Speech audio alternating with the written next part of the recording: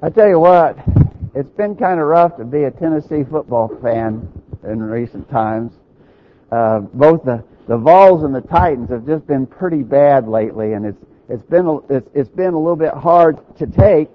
And I tell you what else, the fans of opposing teams have cast off on us pretty badly. I mean, if you've been around some fans, I won't name any other teams, but if you've been around some of those fans from other teams, boy, they really rub it in that we've been so bad and they've been beating us so easily. You could say that we have had, as Tennessee football fans, both Vols and Titans, you could say that we've had to endure a good bit of persecution about our football teams. And I think you would know what I meant if I used that kind of terminology. It's been rough, it's been hard, and others have been making it harder for us because of that. Did you notice the word I used there? Persecution. You understand that word, don't you? And so that's the idea that we want to develop in our study this morning. And I have a simple question for you. And my question this morning is, are you persecuted? This question arises from Jesus' statement in Matthew chapter 5 at verse 10. Blessed are they which are persecuted for righteousness' sake, for theirs is the kingdom of heaven. We want to look at that statement this morning and consider the idea of persecution that we face. Before we get into that study, we stop for just a minute to thank you all for being here. We have several visitors with us this morning. We're so glad you came our way. We want you to know that. You're our honored guests. Thanks for being here.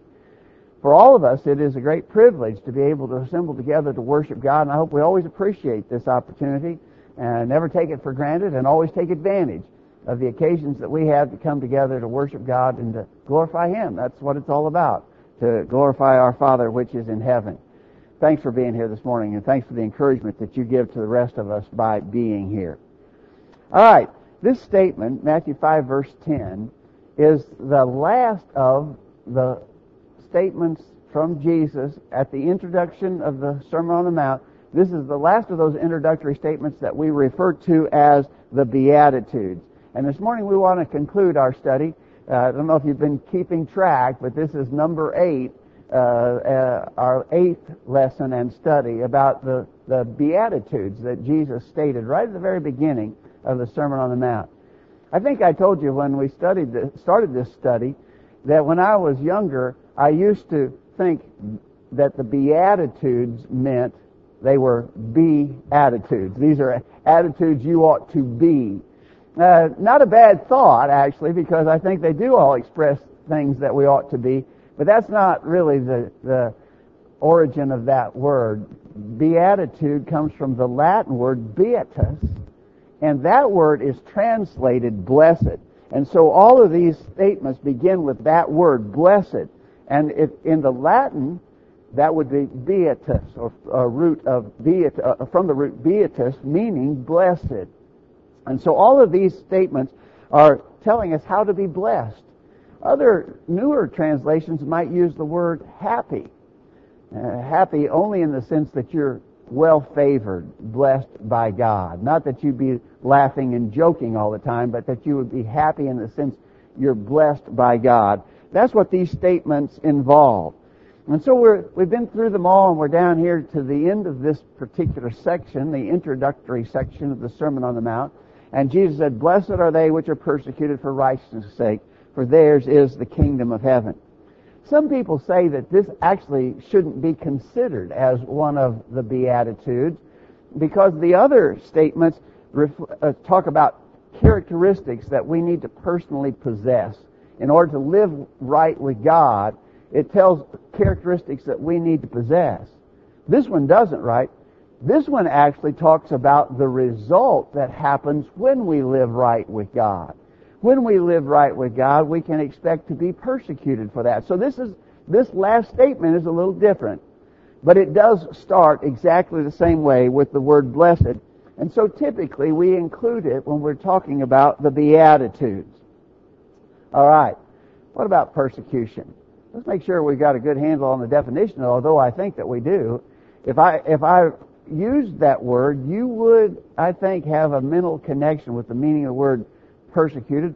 Although we usually don't use it about our football teams, as I was doing earlier.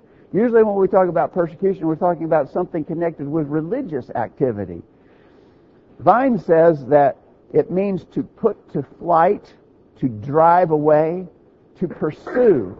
That's what the word persecuted means, he says. Thayer adds, in any way whatsoever, to harass, trouble, or molest. And so someone is sort of chasing you down, Vine says. And Thayer says they intend to cause you trouble. They want to harass you.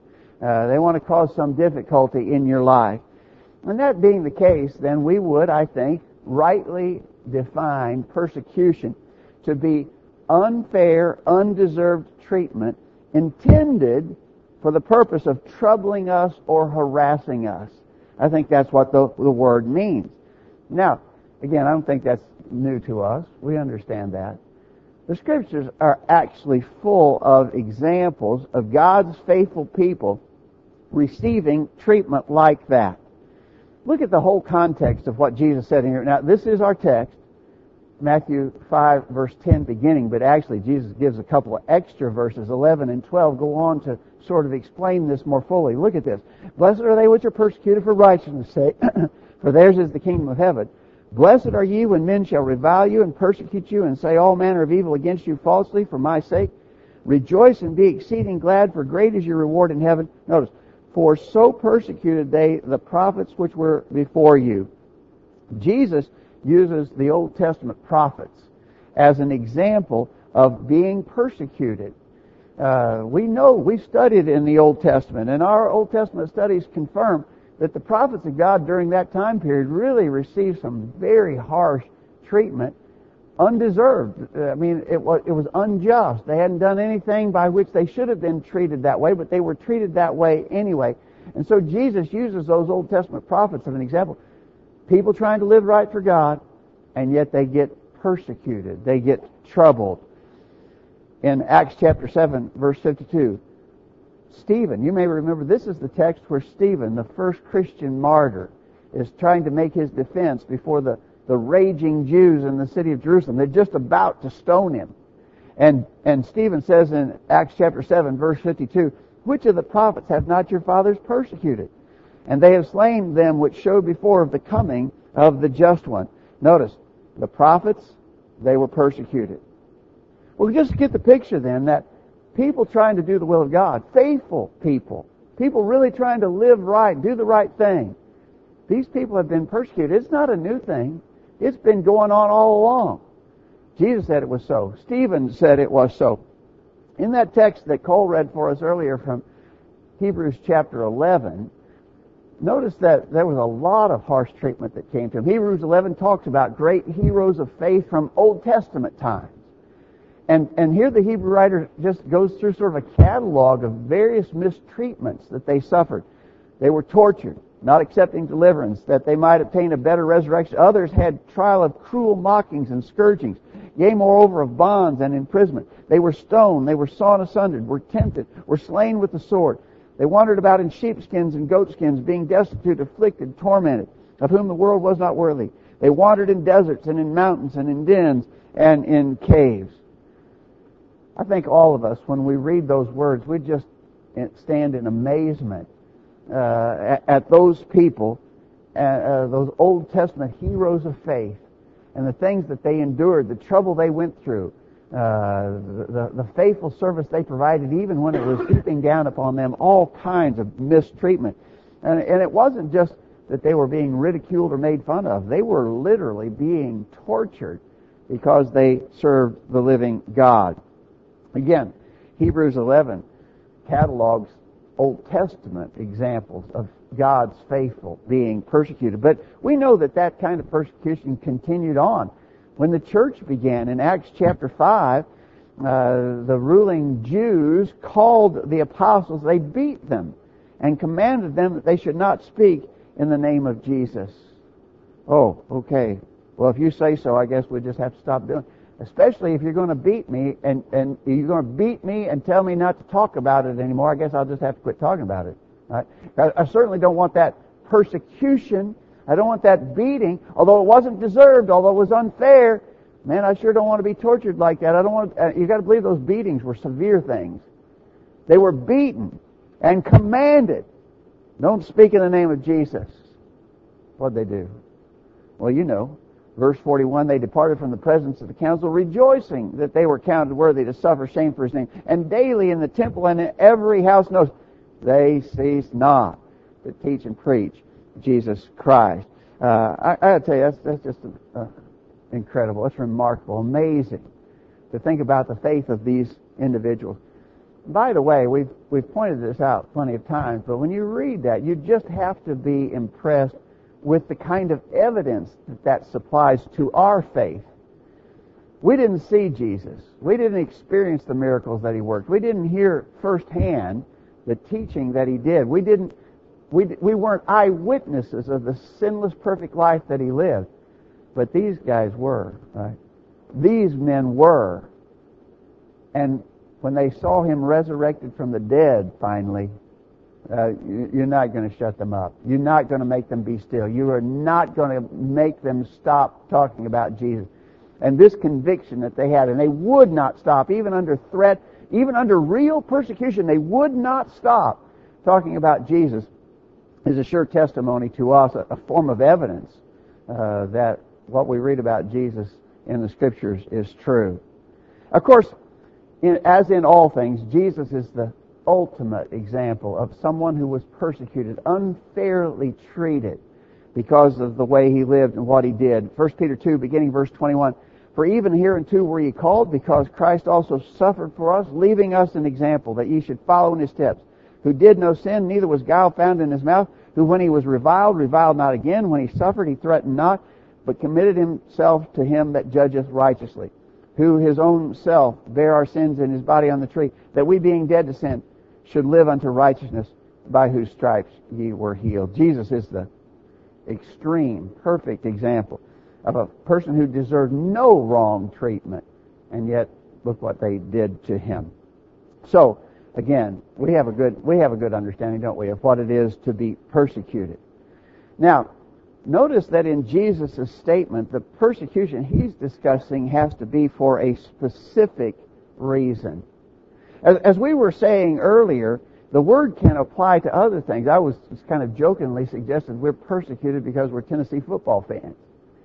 But I'll tell you another place where that idea of persecution happens, and it happens a lot in our day and time. Certain groups are persecuted over political points of view. If you hold a particular political point of view, there are enemies, political enemies, who will try to do you wrong, speak evil against you, and even maybe literally do you physical harm because of a political point of view that you hold. That happens. That has happened all through the history of time, and it's happening in the world today.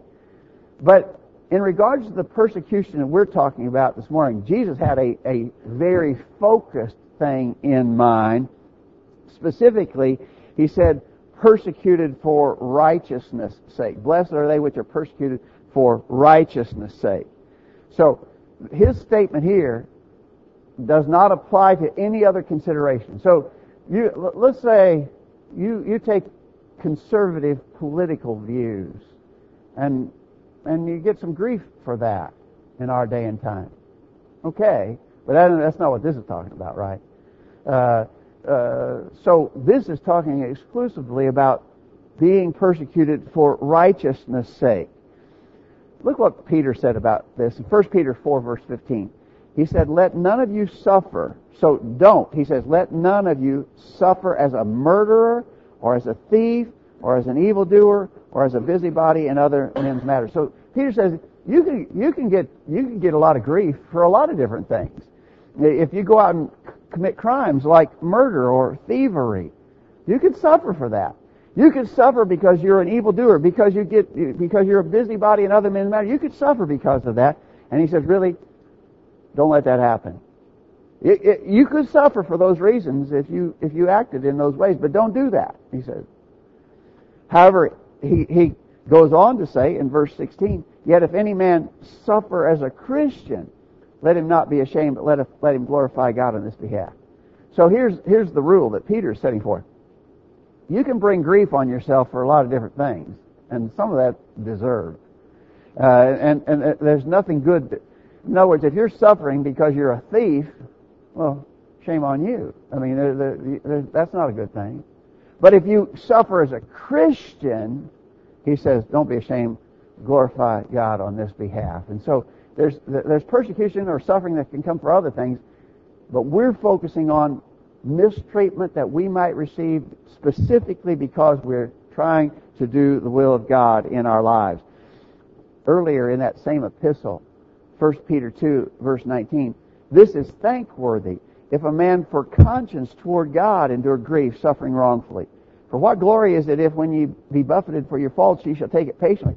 But when you do well and suffer for it, and you take it patiently, this is acceptable with God. And so Peter's making the same point a couple chapters earlier. He says, a man for conscience sake toward God endures grief, suffering wrongfully. That's persecution, right? That's exactly what we identified as persecution. So you're trying to do the right thing. You have a conscience. You're trying to live by that conscience. And you suffer for it. You suffer grief. You suffer wrongfully. People treat you wrong for that. Notice, this is a thankworthy thing. And we should be like the apostles, thankful that we are counted worthy to suffer shame for the name of Christ. All right. So again, we got to notice that the persecution that Jesus is describing here is a very focused thing. It has to do with suffering wrong, undeserved wrong, for trying to live right for the Lord. Now, in regards to all of that, well, let's summarize that real quick. In regards to all of that, let's point out that this persecution is absolutely unavoidable if we're living for God. We are going to be persecuted. This is kind of interesting. Sermon on the Mount was pretty early on in that preaching period of Jesus' life. Sermon on the Mount, in Matthew's account has it in chapter 5, right? So it's pretty early on in the teaching that Jesus did. And actually, this constitutes the first hint from Jesus that his followers were going to suffer mistreatment. So here in the introduction of the Sermon on the Mount, he begins to say what he will talk more about as time goes on, but he begins to say, expect to be mistreated. Expect to be persecuted. He hadn't talked about that before. Here's the first hint of that. We know, of course, that was no idle prediction on Jesus' part. He just wasn't saying words. He was actually telling a true prophecy of what would come to pass. It came to be the reality that his followers and his disciples were persecuted. To this date, it has not changed, and we need to understand that it is so. That we will suffer if we're trying to live right. In 2 Timothy 3, verse 12, yea, all that live godly in Christ Jesus shall suffer persecution. Emphasis on this last part. Shall, not maybe, shall suffer persecution. If you're living godly in Christ Jesus, you will be persecuted for that. Now, we should point out that this is not something that we set out looking for. No. I'd love to be persecuted. I have some kind of warped mind in which I just love for people to beat me up and mistreat me, use me wrongfully. No, that's not what this is saying.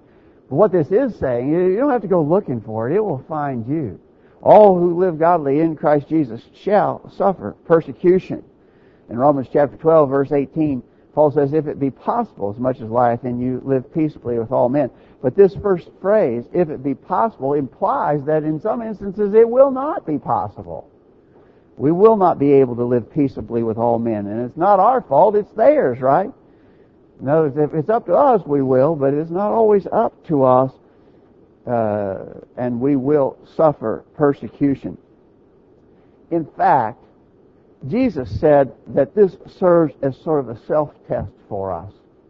Think about his words in Luke chapter 6, verse 26. Woe unto you when all men shall speak well of you, for so did their fathers to the false prophets. We were talking about the prophets earlier, but here Jesus has in mind the false prophets. And he says, if everybody's speaking well of you, if you are in fact not being persecuted, right? If everybody is speaking well of you, that's a warning sign. Woe unto you if all men speak well. For so did their fathers to the, not the true prophets, so did their fathers to the false prophets.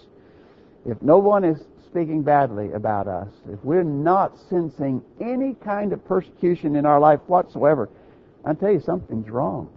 There's something wrong, right? All who live godly in Christ Jesus shall suffer persecution, we read earlier. And if we're not, Jesus said, wait a minute, if everybody's speaking well of you, you might take a warning from that, because that's how they treated the false prophets of old. In our day and time, there's just a tremendous effort to make Christianity easy and popular. And so in lots of religious circles, the message is just completely watered down, non-distinctive. And the idea of it is, we want everybody to be happy with us. We want everyone to speak well of us. We don't want to make anybody mad. Let's tone it way down. That doesn't work. That just simply can't work. Jesus told us that if we get to living and acting and preaching and teaching in such a fashion that nobody has any objection to us, nobody has any issue with us, then that's a bad sign. We have to realize that faithful service to the Lord will bring people's scorn down upon us, and we have to be ready to accept that. Persecution is a reality. Persecution will come to us if we're living right for the Lord. And again, I really want to stress this. This serves as a pretty good self-test for us. If I don't sense any wrong treatment, wrong treatment that I don't deserve, if I am not being persecuted in some form, I'm not living the way the Lord expects me to live. Again, I'm not seeking that. It's not what I want, but it's just a reality of living for the Lord in this wicked world. All right, persecution. I think we've got a good handle on that, don't we? What's the result? The result says, for theirs is the kingdom of heaven. What do you think about when you first read that? Theirs is the kingdom of heaven. I was talking about eternity. If I live for the Lord now, if I suffer persecution for the Lord, I'll get to go to heaven. I got to just grit it out now. It's not a very pleasant life. It's just a really hard thing.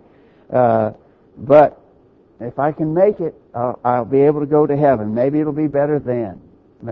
What about that outlook? I think that's a flawed outlook. I want to take you back again to the Sermon on the Mount text. Blessed are they which are persecuted for righteousness' sake, for theirs is the kingdom of heaven. Right? And he goes on to explain. He says, blessed are you when men shall revile you and persecute you and say all manner of evil against you falsely for my name's sake. Rejoice and be exceeding glad, for great is your reward in heaven. Oh, there it is. That if I endure these things, I'll get to go to heaven. Well, that's definitely promised here, right? In the song that Wade led for us earlier. Heaven will surely be worth it all. And it will be. I'll get to go to heaven. And whatever I have to endure here and now will be worth it. Heaven will surely be worth it all. There's no doubt about that. In the song, if you notice in the song, it even said Jesus promised this. Heaven will be worth it all. It will be worth it, right? And here he promises, great is your reward in heaven. But I want you to notice, go back up here. Blessed are they which are persecuted for righteousness' sake, for theirs is the kingdom of heaven. He didn't say, blessed are those who are persecuted, for theirs will be the kingdom in heaven. He didn't say it will be, it's in heaven exclusively. Notice, is a present tense verb, right? And so if you're persecuted for righteousness' sake, there's a blessing attached with that right now. Jesus is saying real blessings come in our life if we're living in such a way that we end up being persecuted. Do you really believe that? Do you really believe that? If so, then it ought to cause us to rejoice even if we're being mistreated. I think, honestly, we recognize that living the life that Jesus wants us to live is good for us here and now, as well as going to heaven when this life is over. We got to believe that. And so Jesus really talking about a twofold sense that there's a great benefit from living in such a way that we be persecuted. We can go to heaven, but we can rejoice even now, realizing that we have the better life and that our lives are enriched for living for the Lord. here's what Paul's view on this was. In 2 Corinthians 4, beginning verse 17, for our light affliction. Boy, we talk about this a lot. Paul called the things he suffered light affliction. Really? That's how he viewed it. How can you look at it that way? Well, he says, this light affliction is but for a moment. It worketh for us a far more exceeding and eternal weight of glory, while we look not at the things which are, but at the things which are not seen. For the things which are seen are temporal, but the things which are not seen are eternal. Right, here's the key. How could he talk about light affliction? It all has to do with perspective, right? It all has to do with perspective. In view of eternity, anything we have to endure right now doesn't amount to anything. It's just for a moment. It doesn't matter. It doesn't compare. That's the way that we need to look at it. Again, Paul said in Romans chapter 8, verse 18, I reckon that the sufferings of this present time are not worthy to be compared with the glory which shall be revealed in us. It's perspective. It's a matter of how you look at things. Finally, in James chapter 5, verse 10, my brethren, take my brethren the prophets. Well, we started out talking about how the prophets suffered. He said, take my brethren the prophets who have spoken in the name of the Lord for an example of suffering, affliction, and of patience. Behold, we count them happy which endure. Ye have heard of the patience of Job, and have seen the end of the Lord, that the Lord is very pitiful and of tender mercy. That's the same God we serve, and we need to believe the same things about Him. And so, there you have it. Blessed are they which are persecuted. Are you persecuted? Do you sense that you are being persecuted as you try to live right for the Lord? It should be expected. It's not something surprising when we take the full information into account. Jesus is saying we can expect it to be so.